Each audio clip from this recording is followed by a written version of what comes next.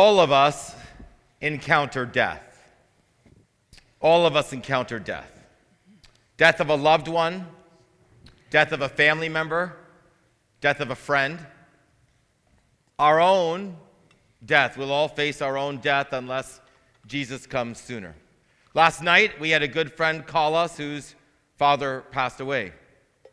And sometimes death is tragic, sometimes it's challenging, it's difficult, but it's always hard even when it's not tragic.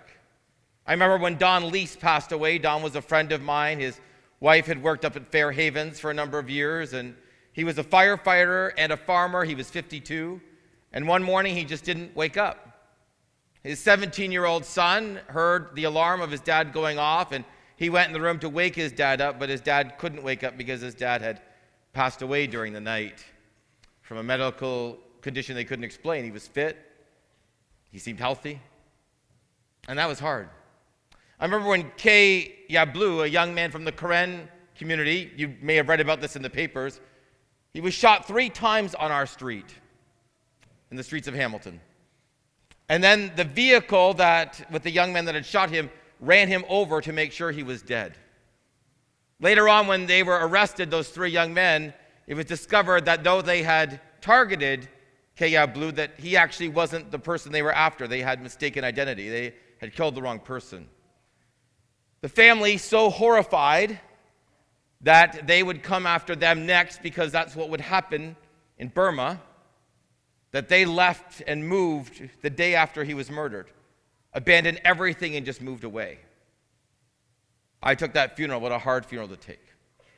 I remember taking the funeral of a young woman whose husband had passed away a number of years ago. Her children were 17 to 23, and she ended her life by suicide on her daughter's birthday. Death is hard, and sometimes it's tragic. My grandfather, Orrin Burpee, went here. He was 94 years old when he passed away. It was 2016. Godly man, loved Jesus deeply. I remember being in the lower auditorium, whatever that, fellowship hall for his funeral. John Mahaffey and I took it. I took the funeral part, John took the committal, and it was a wonderful celebration of my grandfather's life. But it was still hard. We gathered last night at my house as our family. We celebrated a number of birthdays, and I thought of my grandfather, who at one time would have been there and of course now can't be. When Jesus was here, he faced death. Not just his death, but the death of others. And so as we continue in this series on encountering Jesus, I want us to take a look for a few minutes today on how Jesus encountered death. If you have your Bibles, turn with me to John chapter 11. John chapter 11, verse 1. Death is always hard. Sometimes it's tragic. How did Jesus respond? Now, a man named Lazarus was sick. He was from Bethany, the village of Mary and his sister Martha. This Martha, whose brother Lazarus now lay sick, was the same one who poured perfume on the Lord and wiped his feet with her hair.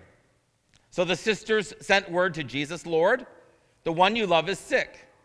When he heard this, Jesus said, "This sickness will not end in death. No, it is for God's glory, so that God's Son may be glorified through it." Now Jesus loved Martha and her sister and Lazarus. You find Jesus engaged with Mary and Martha and Joseph in the other Gospels, but this is the first time we see them in John's Gospel. So we know that he's already had conversations with them. He's already met them. In fact, it says that he loves them. They're good friends. But this is the first time they're mentioned in the Gospel of John. And Martha and Mary know that their brother's sick, and they know that Jesus can heal people. And they're close. They're friends. They're in each other's homes. Well, Jesus is in their home. And visiting, time to time. And so they send word knowing that he's healed numbers of people. And he doesn't come. He's not far away. I mean, Bethany is just a few kilometers from Jerusalem. And Jesus yet says that his death, Lazarus' sickness, will not end in death, but he dies. What he's saying is that it will not be ultimately fatal because there'll be a greater purpose. This is Mary and Martha, where in Luke 10 you find Martha at the feet of Jesus, Mary, at the feet of Jesus while Martha is busy preparing. Well, verse 6, so when he, that's Jesus, heard that Lazarus was sick, he stayed where he was 2 more days and said to his disciples, let's go back to Judea. But Rabbi, they said, a short while ago the Jews there tried to stone you, yet you want to go back. Jesus answered, are there not 12 hours of daylight? Anyone who walks in the daytime will not stumble, for they will see by the world's light. It is when a person walks at night that they stumble and have no light. So Jesus says, let's head back to Judea. They're reminded the disciples, Rabbi, when we were there, this is John 10, I looked at this a couple of weeks ago, they tried to stone you.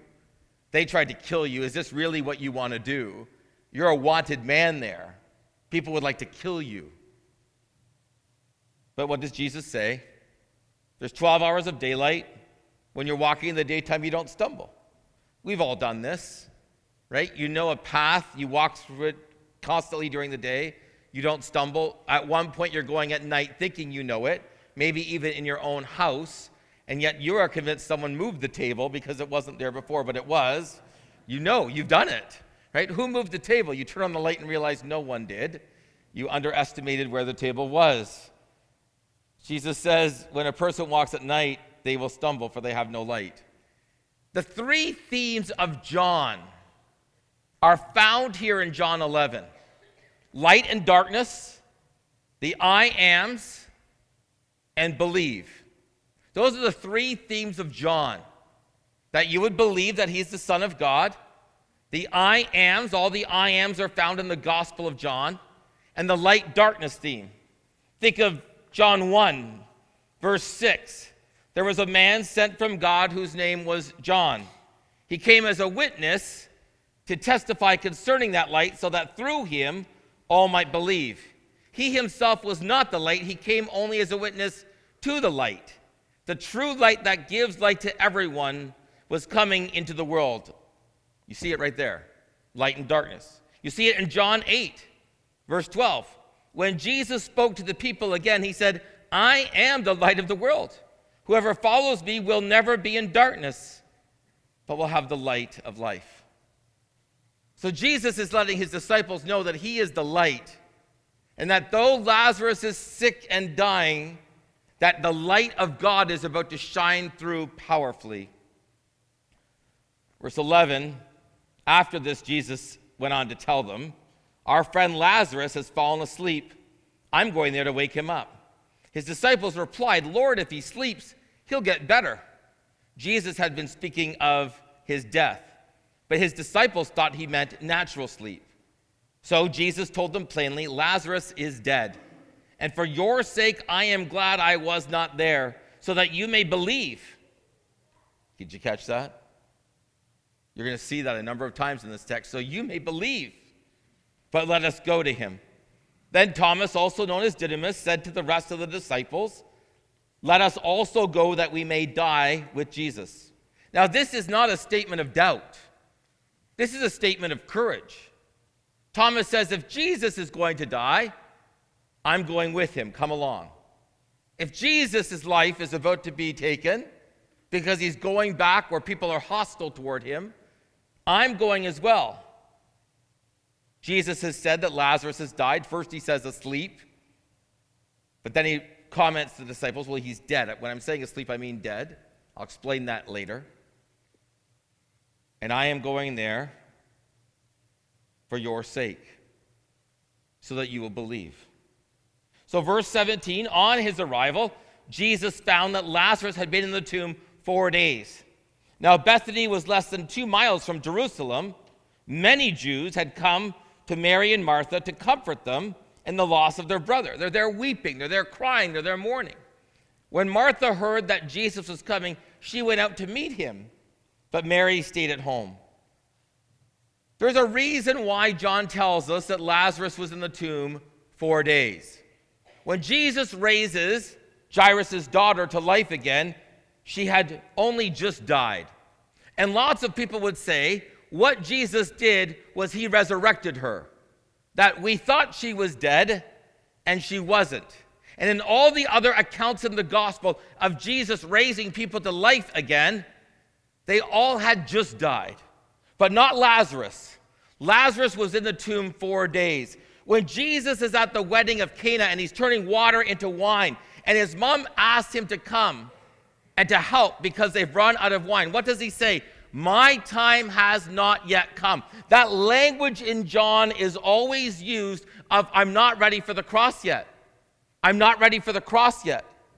But at this point, Jesus wants everyone to know who he is, that he's God the Son come down, and they want him to know how powerful he is, that he can raise someone who's even been decaying in a tomb. Now, it shouldn't surprise us that people are sometimes thought to be dead and yet aren't. It happens. In fact, I Googled it this morning. It happened last month in the UK. A teenager was pronounced dead. And as the paramedics were taking him to the hospital, he woke up. That's a bad pronouncement. Like somebody's in trouble. It said in the article, it said, there's no comment on the employment of the paramedics at this time. I think of Texas. This is Jose Estrada. He was 48. He was diagnosed with diabetes. So he decided to take up running. Drives to a trail, starts on his run, right? As he's on his run, another man on the trail dies. The only thing the man has on him who dies is a set of keys. And when they go to the parking lot, that set of keys, click, click, opens up Jose's truck. And probably the other man's, but they didn't catch that. So they assumed Jose has died. They call his wife, Alinda, who told him not to start running at his weight. She's upset. She calls her boss. She leaves a message for her boss. She goes to the hospital. She identifies his body. The families come, and they're grieving in a room. Jose finishes his run, gets into his truck, gets some groceries, goes home. And as he's home, the phone rings. He answers the phone, and it's his wife's boss saying, Jose, you're dead. And he's like, what are you talking about? Your wife called me and said, you died running this morning. He drives to the hospital. He walks in the room. He says, surprise, I'm alive. And his wife passes out onto the floor. And so I turn to the great scholar from The Princess Bride, Miracle Max. It just so happens your friend here is only mostly dead. There is a big difference between mostly dead and all dead. Mostly dead is slightly alive. Jesus wanted everyone to know Lazarus is dead. He's decaying in a tomb. Lord, verse 21, Martha said to Jesus, had you been here, my brother would not have died. But I know that even now God will give you whatever you ask. Jesus said to her, your brother will rise. Martha answered, I know he will rise again in the resurrection at the last day. Martha offers a statement of faith. She's not doubting Jesus. She said, had you been here, my brother wouldn't have died. It's not an accusation. She's just stating the fact. And she believes that her brother will rise again on the last day. She believes in resurrection. She says in verse 22, I know that you can ask God for whatever you want. It's a statement of faith. She knows Jesus has intimacy with the Father. But note what she says, I know he will rise again on the last day. Even though Martha has just said that Jesus can ask the Father for anything, she has no concept of resurrection until the end of time. She has no concept that there could possibly be resurrection in time. In time. Jesus said to her, I am resurrection and life. The one who believes in me will live even though they die. Whoever lives by believing in me will never die. Do you believe this? No, belief just 3 times in that statement. I am the resurrection and the life. Anyone who believes in me will live even though they die. And whoever lives by believing in me, they will never die. Martha, do you believe this? Think of John 1. It'll be on the screen. Yet to all who did receive him, to those who believed in his name, he gave the right to become children of God. I looked at Jesus and Nicodemus. For God so loved the world that he gave his one and only Son, that whosoever believes in him will not perish but have eternal life. John 20. Look at this on the screen. Jesus performed many other signs in the presence of his disciples, which are not recorded in this book, but they are written down so you may... Did you see that? John wrote his gospel so you may believe. He says it right in John 20. That Jesus is the Messiah, the Son of God, and that by believing you may have life in his name. Did you see the three themes? Light and darkness, belief, and Jesus saying, I am resurrection and life. So what is belief? Belief is turning for whatever you have trusted, turning for whatever you've put your hope in, turning for whatever you think will give you life, and turning to Jesus Christ instead. It's turning from that which you thought would give you life, which you thought would bring you hope. It's turning from that which you thought would be why you should live. And it's recognizing that there is not life or hope in whatever that was, your job, your career, a great family. Whatever it is that you thought would ultimately bring you life, retirement savings. And turning to Jesus Christ because only he can give life. Only he can give life. Belief is believing in him. I remember when I took K.R. Blue's funeral, the young man who'd been shot 3 times and run over. All through translation, the young people all spoke English, but the parents didn't. I was there. I remember being at the home with the police, social workers. And it's in their culture, 3 generations, 4, living in a home together. A 3-bedroom home, 17 of them living in it. In the living room and dining room, they had bunk beds so that everyone could be there. And I remember coming into the living room area, and because I'm a pastor, the 80-year-old grandmother gets up who's sitting comfortably so I can sit. And even though I've tried numbers of times to say, no, I will sit on the floor. I will stand. It's insulting to do so. And walking with the family through this, I remember saying to the mom, as I offered my condolences, that this is so hard because the hardest thing a parent can ever do is bury a child. And she looked at me and she said, Pastor, you're wrong. I mean that respectfully. She said, the hardest thing a mother can ever do is bury her child who she knows hasn't believed in Jesus. Because she said, I'll never see him again.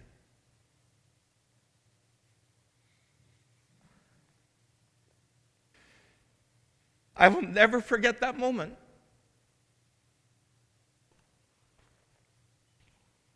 Verse 22. Yes, Lord, Martha replied, I believe you are the Messiah, the Son of God, who's come into the world. Did you hear her confession, her statement of faith? Yes, I believe you are the Messiah. You are the one we've been waiting for. You are the one who's been promised. You are the one we have been anticipating. You are the one of whom the whole Old Testament has spoken. You are God the Son. You are the Son of God, and you've come into the world. Did you catch what Jesus said earlier? It's so important. Jesus didn't say, I have the power of life and resurrection. What did he say? I am. I am life. I am resurrection. As Martha and Jesus are having this dialogue about resurrection and her admitting that she believes that Lazarus will be raised on the last day, Jesus says, you want to know what resurrection is, Martha? You want to know what life is? You're standing in his presence. You're standing in the presence of life. You're standing in the presence of resurrection. That's who our Savior is. That's whom you believe in. When you trust Jesus, you are believing in life. You are believing in resurrection. After she said this, she went back and called her sister Mary aside. The teacher is here. He's asking for you. When Mary heard this, she got up quickly. She went out to him.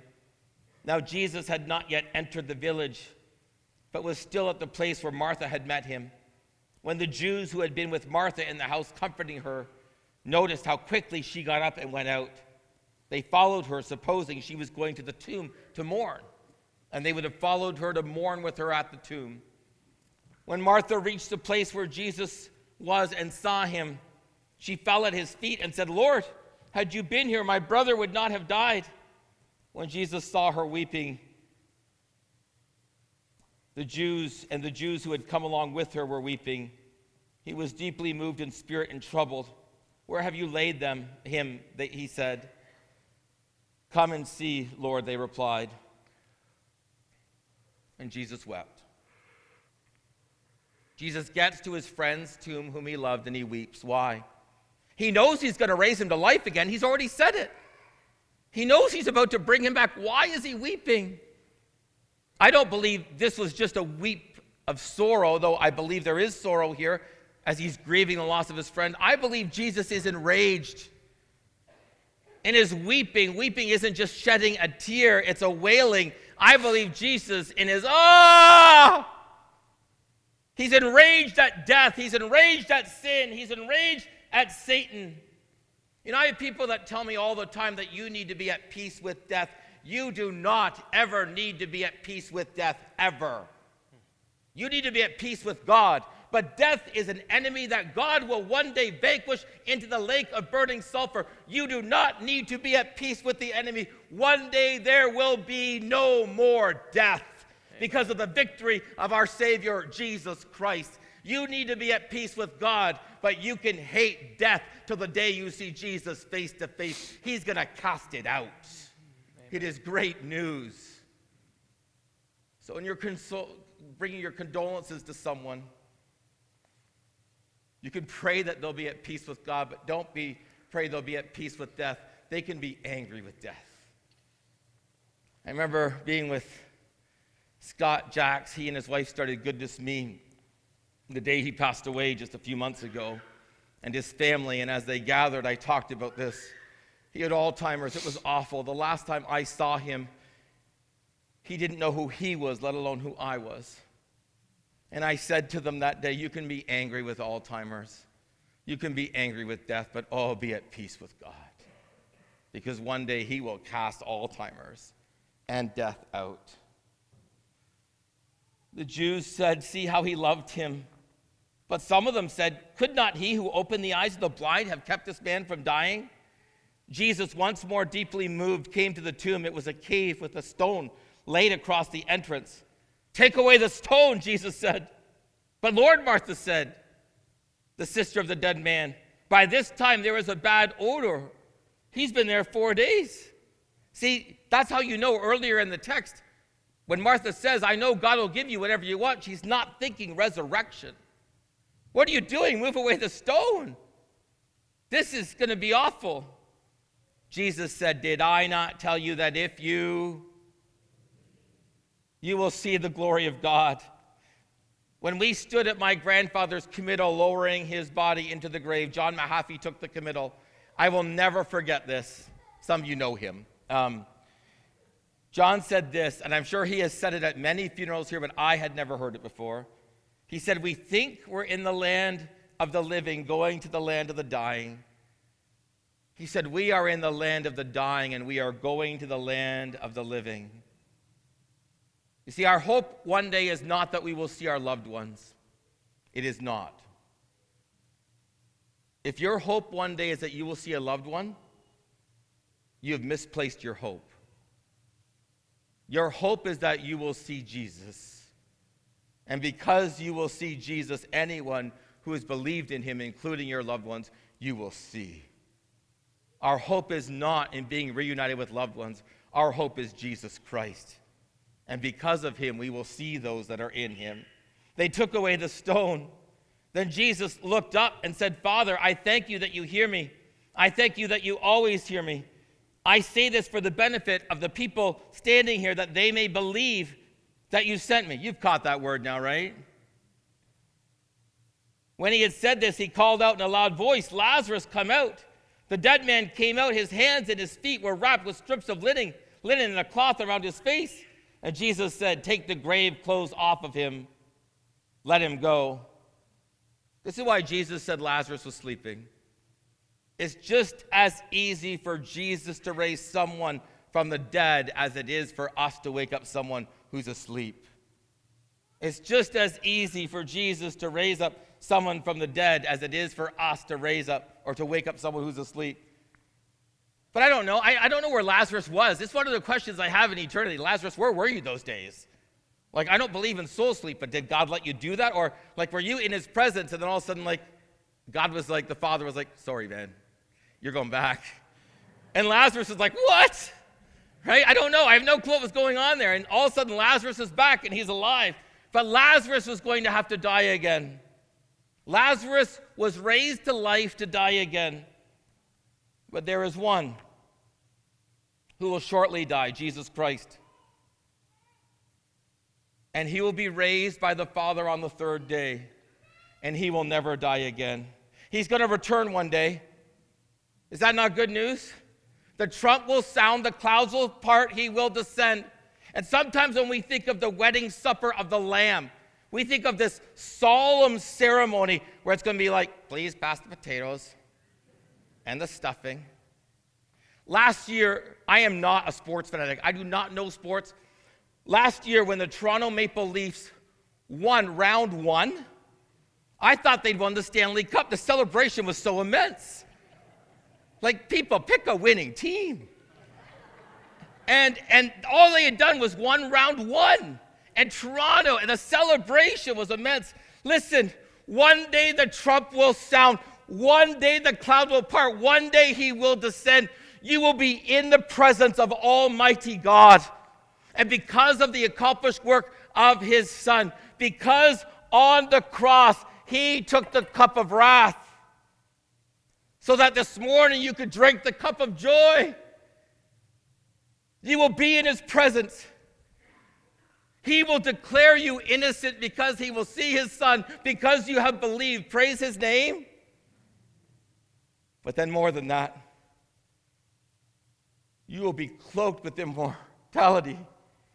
You will have your resurrected body, and you will be there in glory, having been declared innocent in your resurrected body, as Jesus is taking sin and Satan and death and casting them out forever and ever. Amen. Not just from his presence, but from ours. And in that moment, the King who could treat us as subjects, the great shepherd who could treat us as sheep, will welcome us in as his bride into the wedding supper of the Lamb. And I believe in that moment there will be applause and celebration and feasting and dancing. And I believe in that moment we will be cheering our God who just took sin and Satan and death and cast them out, because he is the victor, the Messiah, God the Son. That is who he is. And we have believed in him, on his name. That's whom we believe. It is the good news of the gospel for anyone who believes. And so this morning, who is this table for? It's for anyone who's believed. If you haven't believed this morning, I'm going to be sitting right here up at the front. And if God has spoken to you this morning over the last few weeks, and you want to trust Jesus as Savior, I would love to pray with you. I would love to just spend a few minutes with you and talk to you about the Savior that I and so many of us in this room know, who would love to save you today. And if you're saved today, as we transition to this table, we are reminded that Jesus on the cross drank the cup of the wrath of the Father so that I could drink the joy of the Son, my Savior. If you're not a believer today, I encourage you to take the elements and let them pass by you. But if you are a believer today and you're walking with the Lord, I encourage you to take these elements and to celebrate Jesus. The Bible tells us that we're to examine ourselves as we do so. Can I just recommend this morning as you examine yourself? Can you take a few moments as you do so and thank God for the work that Jesus has done in your life? Thank him for his salvation. Thank him for his grace. Thank him for his love. Thank him that he has defeated sin and Satan and death, and one day they will be vanquished from his presence forever.